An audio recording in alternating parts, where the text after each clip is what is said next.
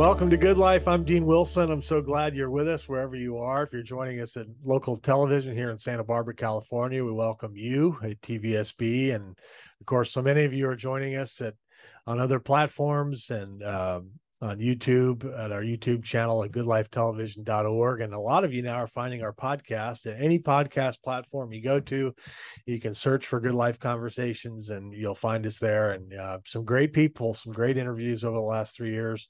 We're always surprised and excited by the wonderful people that we're able to meet. So we're just so glad you're joining us and you're with us for the ride here. Really excited about my guests today. Joe Morton and Tracy Moore are with me. Welcome, guys. Thank you. Hi. So great to have you. So Tracy is executive producer and co-host along with Joe of Crackle TV's Inside the Black Box with Joe Morton. She co-hosts that, and we love Crackle TV here at Good Life Television. We're big fans of Crackle, and we're big fans of everything that's going on over there. And so Tracy and Joe co-host that, and Tracy has been a celebrity acting coach for many years. She's got a very long and distinguished kind of resume in terms of the entertainment world. The Spirited Actor is one of the names of, I love that name, by the way. One of the classes that she's taught in New York for adult and children, and she's been a celebrity acting coach. Joe has been, I think Joe's kind of done it all. I spent some time reading about him this morning. He's been on Broadway. He's won a Primetime Emmy. He's appeared in over 70 movies. So again, a long and distinguished career in the acting world, and now is co-hosting this wonderful show on Crackle. So first of all, just kudos to both of you on kind of what you've built here over decades. I know it's not easy. And that's one of the things that I like about people like you and having folks on the program who are builders, who have built something, that again, people don't see everything that goes into that. But I applaud both of you for that. Tracy, just reflect for a moment, kind of before we get into the show, just reflect for a moment kind of on your career, kind of what you've experienced in this world. Can you just reflect on that for a moment? Well, I think my career is a reflection of the show in terms of some of the challenges and obstacles that I incurred as a casting director. Transitioning to an acting coach was actually easier than a casting director. But in the late 80s, when I was at MTV, there weren't a lot of people that looked like me in the corporations and in the studios. But that didn't discourage me or deter me for what my goal was. And I feel like at this point in my life and in my career that I continue to advocate for actors, especially for people of color, to be seen as actors, unless it specifically requires a person of color. I believe that actors can be anybody, and they can train and they can study and they can learn what this business is all about. But I'm very grateful, especially at this time. This is an important time, not just for the show, but the world in general. And I feel like, especially living in New York, I'm in this potpourri of cultures, right? And so I believe that's what makes the world great, is all of us being inclusive, as opposed to, these challenges that continue to occur. For instance, workable budgets for people of color in green light positions, so that we can share and tell more of our stories. And just, we talk about getting a seat at the table. I've learned in my career to build a table and to, bring my own folding chair or build my chair, because a lot of those tables, people of color do not have access to. Right. So you've must have seen a lot change, hopefully some development and growth, but since your early days, like you talked about in the 80s. Yeah. The early days in the 80s, it was very specific in terms of casting. It was black, white, Latino, other. And now we have ethnically ambiguous. And so a person of color can be considered maybe Dominican, or they can be considered, Middle Eastern. So people of color now have a broader base because of ethnically ambiguous. Yes. And Joe, just talk a little bit about your life, kind of where you came from. I was fascinated to read about you. I know you were the son of an intelligence officer, so you were kind of in the military, or born into the kind of the military community. And I know your father passed away when you were 10 years old. Talk about kind of your early life and kind of how you were affected by the events that happened. So my father's job in the armed forces was to integrate the armed forces overseas. That meant we showed up, as, as Tracy was saying, sort of ethnically ambiguous, because there was nothing on our paperwork that said we were black. And so suddenly my father would arrive at a particular post as a black officer, and the proverbial stuff would begin to fly. Because in those days, is now talking about the mid to late 50s. In those days, there was a tremendous amount of segregation within the armed forces. Black troops, that is, the enlisted men, did not barrack in the same places. There were no black officers telling white officers what to do, or telling black enlisted men what to do. So our lives was filled with kinds of all of the conflicts that sort of arose because of what my father's job was. So from there, as you say, he died when I was 10. We came home, we lived in Harlem, and my life changed once again, because I had been in a situation where I was maybe the only black person in my classroom, amongst my friends. Maybe there was one other, and that was it. And when I came home to Harlem, I spoke the way I speak now. I spoke at that time 2 separate languages. I spoke Japanese and German at the time. So once again, I found myself as a stranger. I found myself amongst my own people, but not being recognized because my life had been so different. So I think probably acting and directing and producing sort of brought all those things together for me. Because what I learned in my life was that it didn't matter who my relatives were or who my friends were. It just mattered who actually was someone I could relate to and could relate with me. I mean, our relationship was based on what we did for and with one another.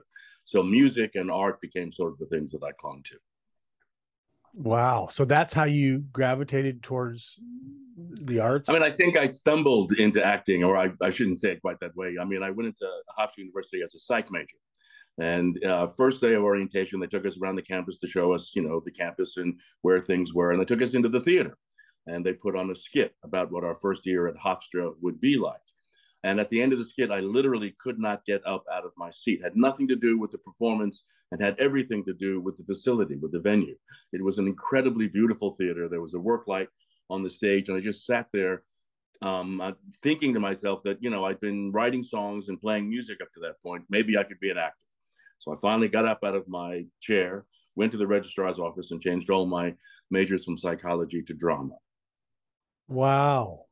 Isn't that amazing? Mm-hmm. And Tracy, how did you? I think there are those moments in our lives where something like that strikes you, Yeah. and you either do something about it or you don't. Right. In my case, I decided to act on it, and I'm very glad I did. Yeah. No, that's amazing. And Tracy, what about you? How did you gravitate towards this world of, casting, and then all the coaching and everything you've done? Was this something you wanted to do from an early age, or how did you get there? I was 12 years old. I'm from San Francisco, California, born and raised. And my mother took me to see For Color Girls Who Have Considered Suicide, When the Rainbow Is Enough. And Oz Scott was the director. And similar to Joe, I had the experience where when the play was over, I was like, I don't know what they're doing, but I want to do that. And so my mother and my father encouraged me. And, San Francisco didn't have, other than ACT and community theater in the Bay Area, there were, those were the only tools and schools that I had. And then I felt like I needed to go to LA or to New York. And I wanted to direct on Broadway. So I knew 2 people in New York, and I decided it was 3,000 miles away. My family couldn't visit me as often if I moved to LA. And I had $200, a one-way ticket, and a trunk from Woolworth with all my belongings. And August 15th, 1983, I landed here in New York. Wow. And I knew two people, and now I know too many, in a loving, good life way. Good life. This is the good life. That's Yeah. right. Wow, that's amazing. That's amazing. Joe, before we get to, we're going to get to the show here, the current thing you're doing here in a second, but I just wanted to ask you, just because, man, you have had quite a run in different settings in acting, and you've been, all over the map in one sense. Have you had a favorite project? Have you had a season or something that really stands out as you look back? I mean, I think, as you go through your career, there are those moments that kind of stand out for one reason or another. I mean, I started very young, I think, because I left school early. I didn't finish 4 years. I left as a junior and then came right into New York, managed to get an agent right away, got a job right away. My first thing on Broadway was I was a member of the cast of Hair. I got into the show after it had opened, but I managed to get inside after auditioning for 15, at least 20 times, and finally was sort of let into the show. So that was a big deal to me. That was huge. I mean, it was the show on Broadway at the time because of the politics of the time. Many years later, I find myself on Broadway again. This time, I'm the lead in a musical version of Raisin in the Sun called Raisin, for which I received a Tony nomination and the Theatre World Award. Time goes on, and Terminator 2 was a big deal. And then finally, I guess the latest thing in my life, other than Inside the Black Box, was Scandal. Scandal was kind of huge. Shonda Rhimes had written this incredible series of stories that centered around Olivia Pope, who was actually based on someone real, who was someone who does consult with people who are in scandalous situations. And they brought me on as her father. And even the way they did that was kind of wonderful. I came to LA during pilot season. I'd seen the show, I'd heard of the show. I watched a few episodes on my thing, thought, wow, wouldn't it be great if I could get on the show somehow with like a 6, episode arc. 3 days later, the phone rang. And it was my agent saying that ABC was calling and they wanted to talk to me about Scandal. I had not mentioned that to my agents or anybody. So once again, things sometimes that you put out in the world actually come back. So I suppose those are the kind of big moments in my life. And then, of course, once we finally got Inside the Black Box on, which took us 6 years, and for Tracy, she had this idea 18 years ago. And so now this is kind of sort of the big thing in our lives. That's so great. Yeah, you must be the only guy that did Hair in Terminator 2. That may be true. No, that could be a chapter of the book, From Hair to Terminator 2. Wow. So let's talk about it. I've been really interested to follow this. And again, we love Crackle TV. I'm with Joe Morton and Tracy Moore, and we're talking about the Crackle TV project that they're working on right now, Inside the Black Box. So Tracy, if it was 18 years in the making, tell us what the original thought was here. The original thought was, in terms of the structure, I wanted a platform where guests, people of color, could come on and tell their truth. And then in my classes, The Spirited Actor, we do exercises. And what has been fun in this development of the show is, Joe and I, and we have 2 other producers, Dr. Dave Colin and Rachel Weinthorpe, who also were part of the creation, and Bruce Henry, of developing the exercises. So in seeing the show, you'll see like the lounge singer. We start off the show with an improv with Inside the Black Box, and Joe introduces it in different characters. And then he opens the box, the actors dig in, and then they perform from there. So the original idea was to have a voice. That was so important, because in my experience as a person of color, I was always the only person of color in the room at, VH1 or MTV, so I felt like I didn't have a voice. I felt like in certain situations. And one particular that really started this idea was I was working with this director, and he was a white director, and we were auditioning Black actors, and he asked me to ask this Black actor to be more urban, to be more ghetto and more jive. And I knew what he was asking me, but I did not know how to articulate that to a person of color, an actor.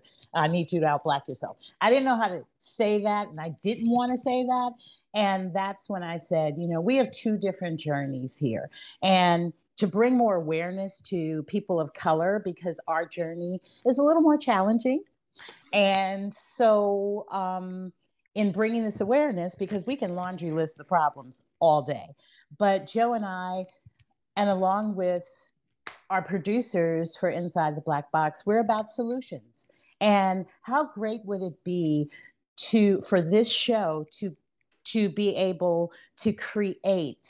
And I was thinking of this the other day, that in watching the show, we can create more opportunities within these studios for people of color. They have now, programs for directors and producers and writers. Well, what about programs that really are inclusive of people of color to come in and create and build their stories, and have a machine that will finance them financially so that it's not a struggle? Because I believe as people of color, we've proven ourselves as writers, producers, directors, DPs, script supervisors. We have the same capabilities. We just don't get the same opportunities.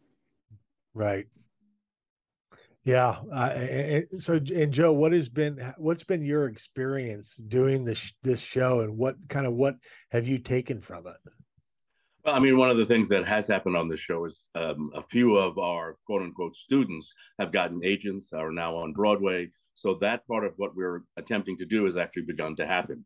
By giving these students a platform, they're being seen on television, and they're being asked to come in and audition, which is terrific. The other side of it is, you get to sit down with some really gifted, incredible, intelligent actors and hear their stories, not their latest project, not their latest whatever. You hear how things were for them. You hear what it meant to them. To hear Jeffrey Wright talk about the fact that he lost teachers to AIDS and then ended up doing Angels in America, and how those things connected. Keith David talking about the fact that he's probably one of the best voice actors in the business, and how that sort of came about, and whose place. I mean, he started doing a show that Paul Winfield used to do, and what those challenges were. I mean, I think all of us, a lot of the older actors have sort of came up through a time when, for instance, when Brother from Another Planet happened, which was another sort of big thing in my life. Mm-hmm. That's the late 80s, and it looked as if there was going to be a lot more so-called Black film, and it came for a little while and it went away, which is again what's begun to happen. You have Wakanda Forever, and before that, obviously, Black Panther, which actually has done some wonderful things. It opened the door to break a myth that's been part of this business for years, which was that Black film could not find any kind of foreign market. And Black Panther proved that wasn't true. Now Wakanda Forever will be out there. Excuse me. And there'll be a whole list of other projects that will do the same, which couldn't do that before. You have actors of color now being cast in roles that they wouldn't have ordinarily. I mean, 20, 30 years ago, that it wouldn't have happened that way. Mm-hmm. So I think, the big thing now is to sort of take the giant steps, which is what Tracy was talking about. Find ourselves in a position where we can greenlight projects, so that we are not looking for another culture. And I don't mean to sound cold about it, but we're not looking for another culture to produce stories that are innate to our culture. If you're going to do a story about Native Americans, you hope that the producers and the directors are Native Americans, because they know what they're talking about. Right. Same thing is true with so-called Black film, is that at some point you want to be in a position, which is what Tyler Perry is trying to do, and others, by setting up situations where those kinds of dreams literally can come true. And I also wanted to add to that the community in which we have built, Rob Morgan, who is a fantastic actor, he spoke about not having a PR, and he was like, God is my PR, and and it was great on set live to hear Joe like mentor him, like, I get all that, but this is show business. You need a PR, you need an agent. So, you know, to see that happen live and to have that type of communication was, I mean, it's magical. And one of our actresses who was on season one, Jo, she just got a role in a new series and she credits us for that. Well, there you go. See, yeah, and yeah. see, and that is what the show is about. I mean, it is about, it is, excuse me, being given permission, vis-a-vis stories of so-called veteran actors to sort of proceed in this business in a very clear way. I think a lot of actors of color are in somewhat intimidated by the fact that if someone sort of comes at them in a particular way, they don't necessarily know how to fence that, how to deal with that. And they've heard on this show how to do that, and they've been given an opportunity to show what talent they have. And so that's really what the show is about. It's not we're not there trying to promote somebody else's project. We're actually there trying to promote artists who will always be people of color, but need to learn how to become artists. Wow. So it's almost like there's mentoring going on. Oh, clearly. Yeah. Clearly. I mean, Tracy has her class, you know, a lot of the actors who come on the show are from her class. It's so important. Yeah. Yeah, I think Tracy, thinking about that class, I was thinking about that this morning. I mean, just what we're passing on, you know, mentoring, I just think in general in life is just so critical, but especially in whatever vocational path you're going to walk down. I mean, finding folks that have been to the mountaintop or some mountaintops, you know, that can help you along. I mean, it just fast forwards you as a person, as an artist in your case. I think it's so critical. Is that kind of what gets you up in the morning, Tracy, is just that opportunity you have? I feel like, yes, and inclusive of that, to be able to, I come as a casting director, I get a script. There's nothing attached, no actors. I get all white pages, right? And so I get an opportunity to bring in choices for the actors, the director's vision, but also I bring in choices that maybe the director necessarily wasn't thinking about, right? So if it's a white cop, maybe we could have a female cop. And so my career has been based on journeys of actors that no one knew their name. And then all of a sudden, everybody knows their name. So I start at the beginning in believing in you. And you just need one person to believe in you. Right. And so my whole life has been about believing in actors and working with actors and helping them on their journey. And I feel like a proud mother every time I go to the movies or I watch TV and I see all of my friends there. And that's what it's about. And it's also about encouraging people to live their dreams, because dreams do come true. You have to silence the noise. When are you going to get a job? When are you going to make it? All of that nonsense. And just stay true to the passion and the love, because I can't imagine doing anything else other than this. So I love what I do. I don't go to work, I go to fun.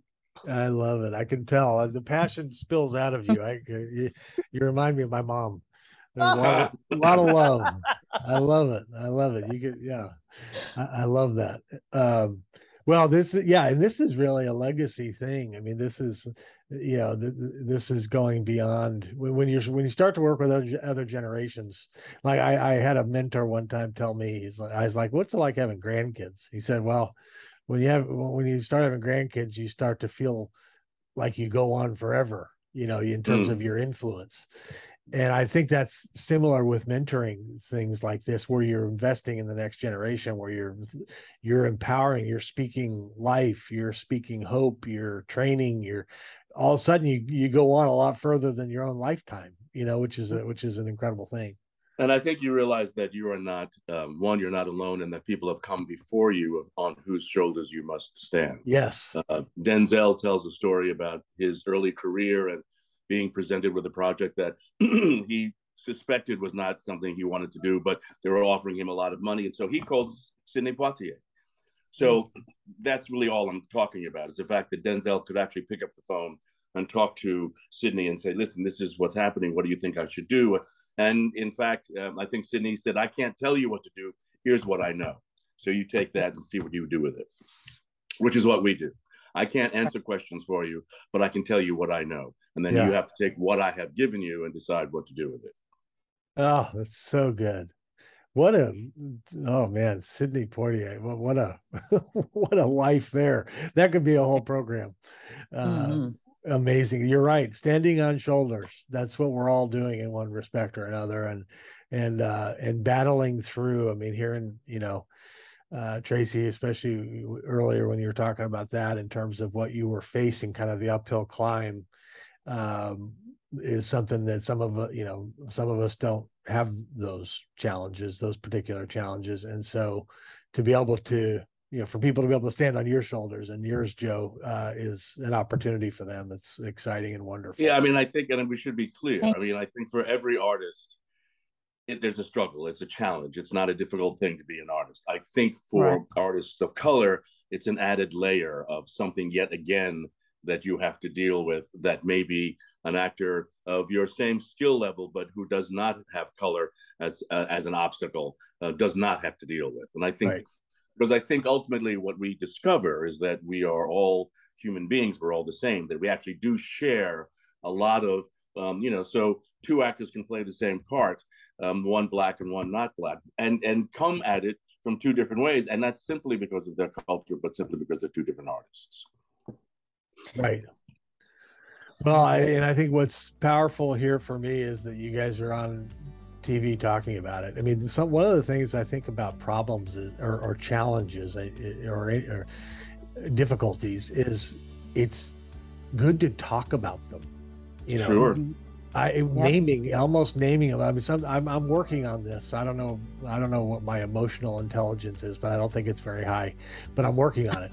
But I'm working on saying how I feel, or something or here's something that I'm, I feel like it's on my shoulders, so that I'm battling against, talking about it. So you guys are out there talking about it on TV with real life people that can be helped, and then all the people that are watching can be helped. So naming, talking, wading into it in a sense with hope, with joy, is such a wonderful thing. So kudos to you both. Please check it out. Crackle TV, Inside the Black Box, hosted by Emmy and NAACP Image Award winner Joe Morton and celebrity acting coach Tracy Moore. Fantastic. Thank you guys. Thanks for coming on. Thank you for inviting us. And thank you for watching. We'll see you next time.